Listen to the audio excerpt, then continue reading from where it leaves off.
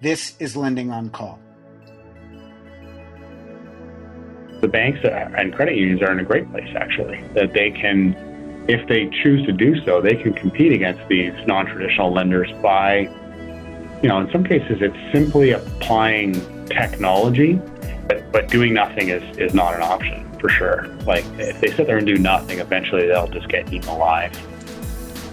Banks and credit unions focused on commercial lending face the threat of disruption on one side from alternative lenders and regulation on the other. Things sound pretty rough for traditional financial institutions, but one technology provider I spoke to says there's call for optimism. David Boswell, head of new lending products for D&H, says that competition from alternative lenders is formidable, but with rising interest rates and new technological advances, banks and credit unions have a chance to turn the tables on alternative lenders and fill a much-needed gap in the commercial lending space, which is leaving many small and medium-sized businesses without access to loans. Thanks for joining us today, David. It seems that banks and credit unions are backing off of commercial lending, especially smaller loans for smaller borrowers, because of the relative high costs of complying with the regulations that came in under Dodd-Frank in 2008. Would you say this kind of set the stage for disruption by alternative lenders? The regulatory environment and the risk appetite of the banks and credit unions has throttled the supply of loans to a significantly larger portion of small business owners. Mm-hmm. And, two things happen there. One is those owners struggle to grow.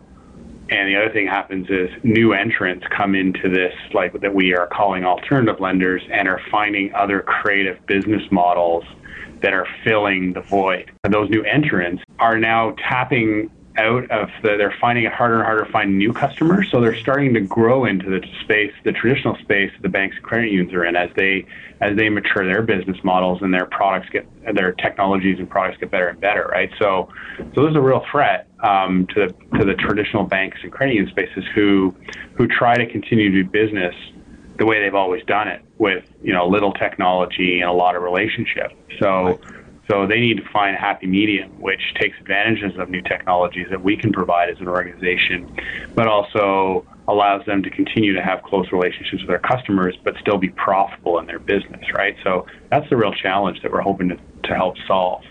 That's an interesting perspective. A lot of people are looking at alt lenders right now, and because the majority of them are not deposit takers, there seems to be growing concern about their ability to continue to take in capital as interest rates rise, especially because a lot of them aren't profitable, or at least not profitable enough. On the other hand, there seems to be a lot of renewed optimism for banks and credit unions and their prospects relative to alt lenders. With alt lenders, their business model becomes increasingly non-competitive in a rising interest rate environment, but more significantly, they're really all just one-trick ponies, aren't they? Like, how do you build a deep relationship? Don't you need to have other stuff to offer?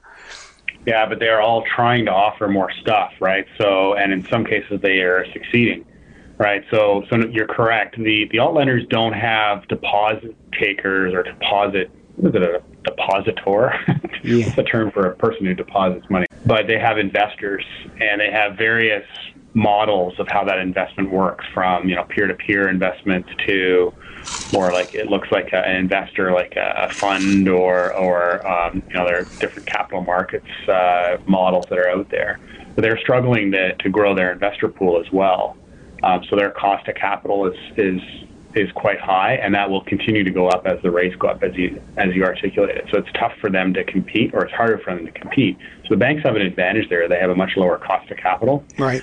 And they also have a much broader product set. So you're right. So once those alternative lenders grow to a certain size, what they find is that it's harder to continue growing at that same pace because they are one-trick ponies. And so they start to diversify their product set. And, soon enough, they start to look and feel and act like banks, right? But they just don't happen to have branches. But they will struggle to continue there. So the banks and credit unions are in a great place, actually, that they can if they choose to do so, they can compete against these non-traditional lenders by, in some cases, it's simply applying technology, and in some cases also having a very careful look at their business model and their appetite for risk and how they process stuff, and a little bit of cultural things, right? So they'll have to think a little bit differently from that perspective if they truly want to compete and be sustainable over the long run.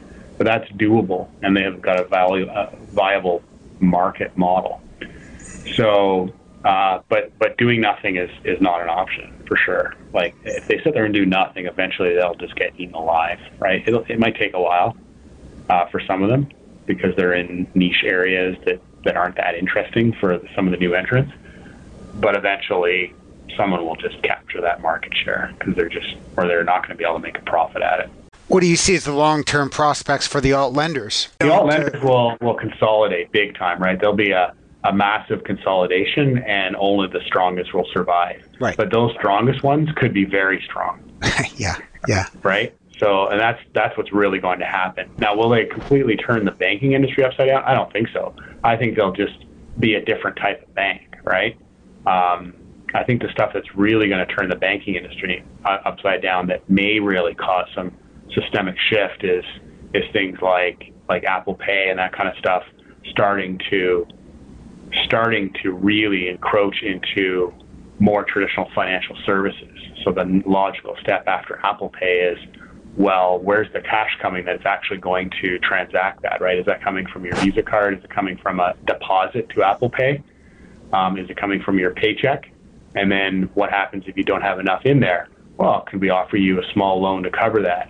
And all of a sudden you've got what looks, smells, and feels and acts like a bank, but is really all part of the payment processing thing on your mobile device, right? Mm-hmm. So that to me is much more disruptive than an online lender trying to capture market share through the online channel, right, of a traditional lending product.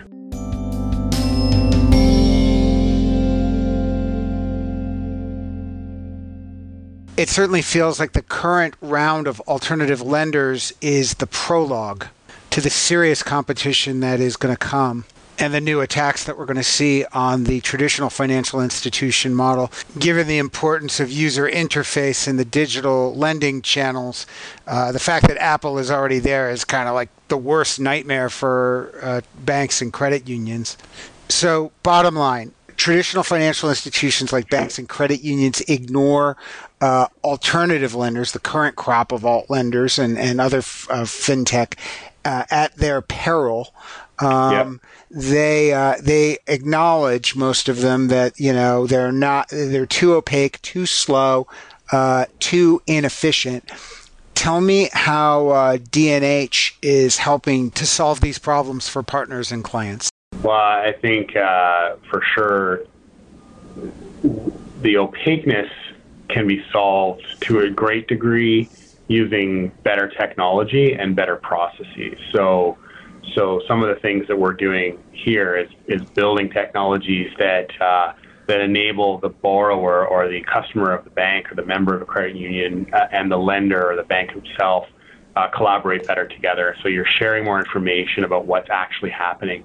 And so that's really following the tremendously compelling macro trend across almost all industries of shifting of that transparency information from opaqueness that's all inside the financial institution to sharing it with the borrower so they have visibility to what's happening all the way through the process, and they can see their options, and the pricing of their options is visible and doesn't require the commitment of them to come into a branch or sign up for everything. So they can see that more and more and more, and that power starts to shift more to the borrower side. And that's also been going on a lot in the alternative lending spaces.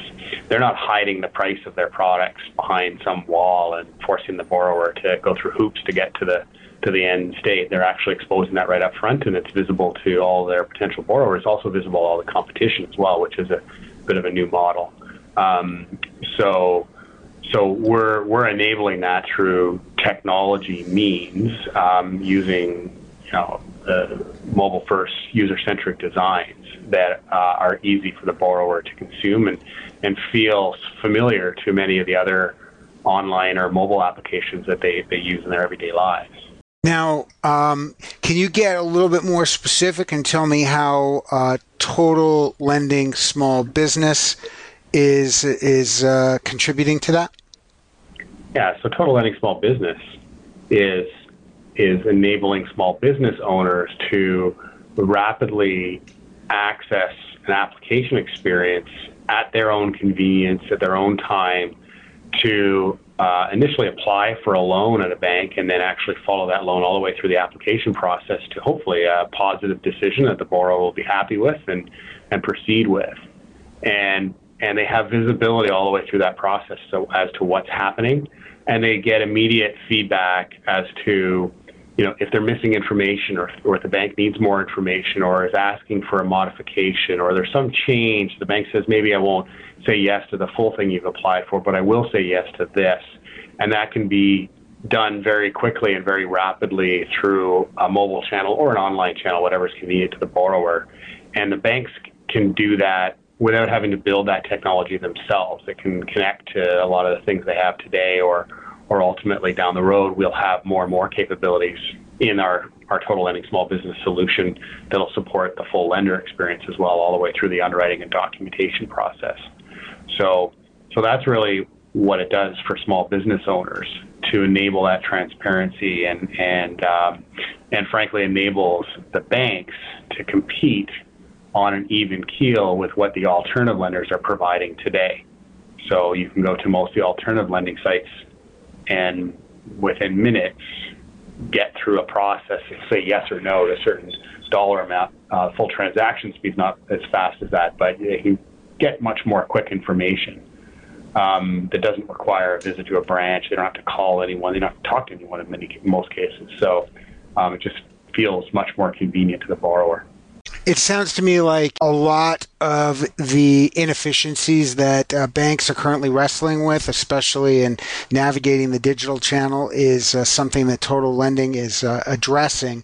Tell me what else banks have to focus on that's outside of the technology arena so that they can remain relevant for their borrowers and competitive relative to alt lenders. That's a good question. So I'd say a couple of things. One is what we see sometimes is this all starts with some web experience or some mobile experience that the bank or credit union already has in play today. So this won't solve that problem. So the customer needs to come to their website and start the process there. And so they certainly need to make their own existing websites easy for the customer to consume. They have to be able to find the link that says apply now in an easy manner. So they may need to make modifications to how they do things, and that might mean changing some of their internal policies as to how this is organized, how much information they share on their website, et cetera. The other thing that they will need to wrestle with, which is frankly a much harder thing, is internal policies around risk and decision-making processes, et cetera.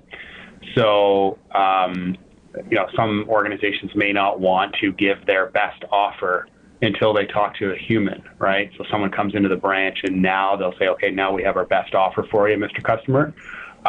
Whereas, the new alternative lenders, they're not bothering with that. It's, they're saying, here's our best offer and this will be, there's no other negotiating required.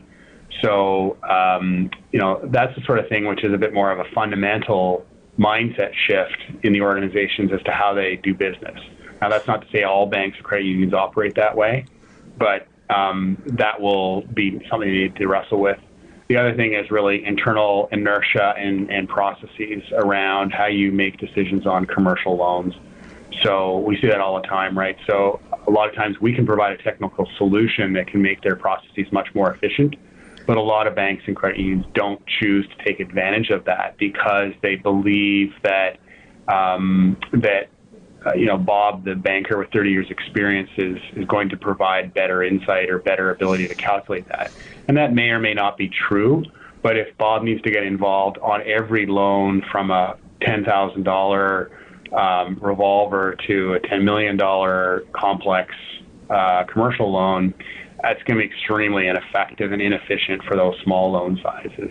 And there just has to be a mental shift to say that there are ways you can programmatically make that better, and we need to trust that we've got good credit models and we can allow the tools to run those for a larger and larger portion of the portfolio so that you can, in fact, offer more competitive rates and be profitable as well.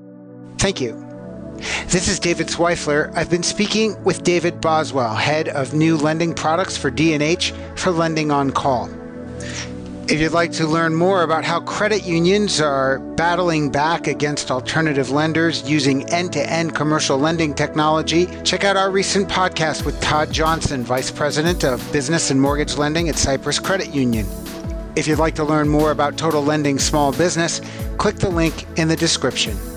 Lending on Call is brought to you by D&H, a leading financial technology provider that the world's financial institutions rely on every day to help them grow and succeed. Lending on Call provides insights from senior lenders at America's best managed financial institutions and their partners. This is Lending on Call.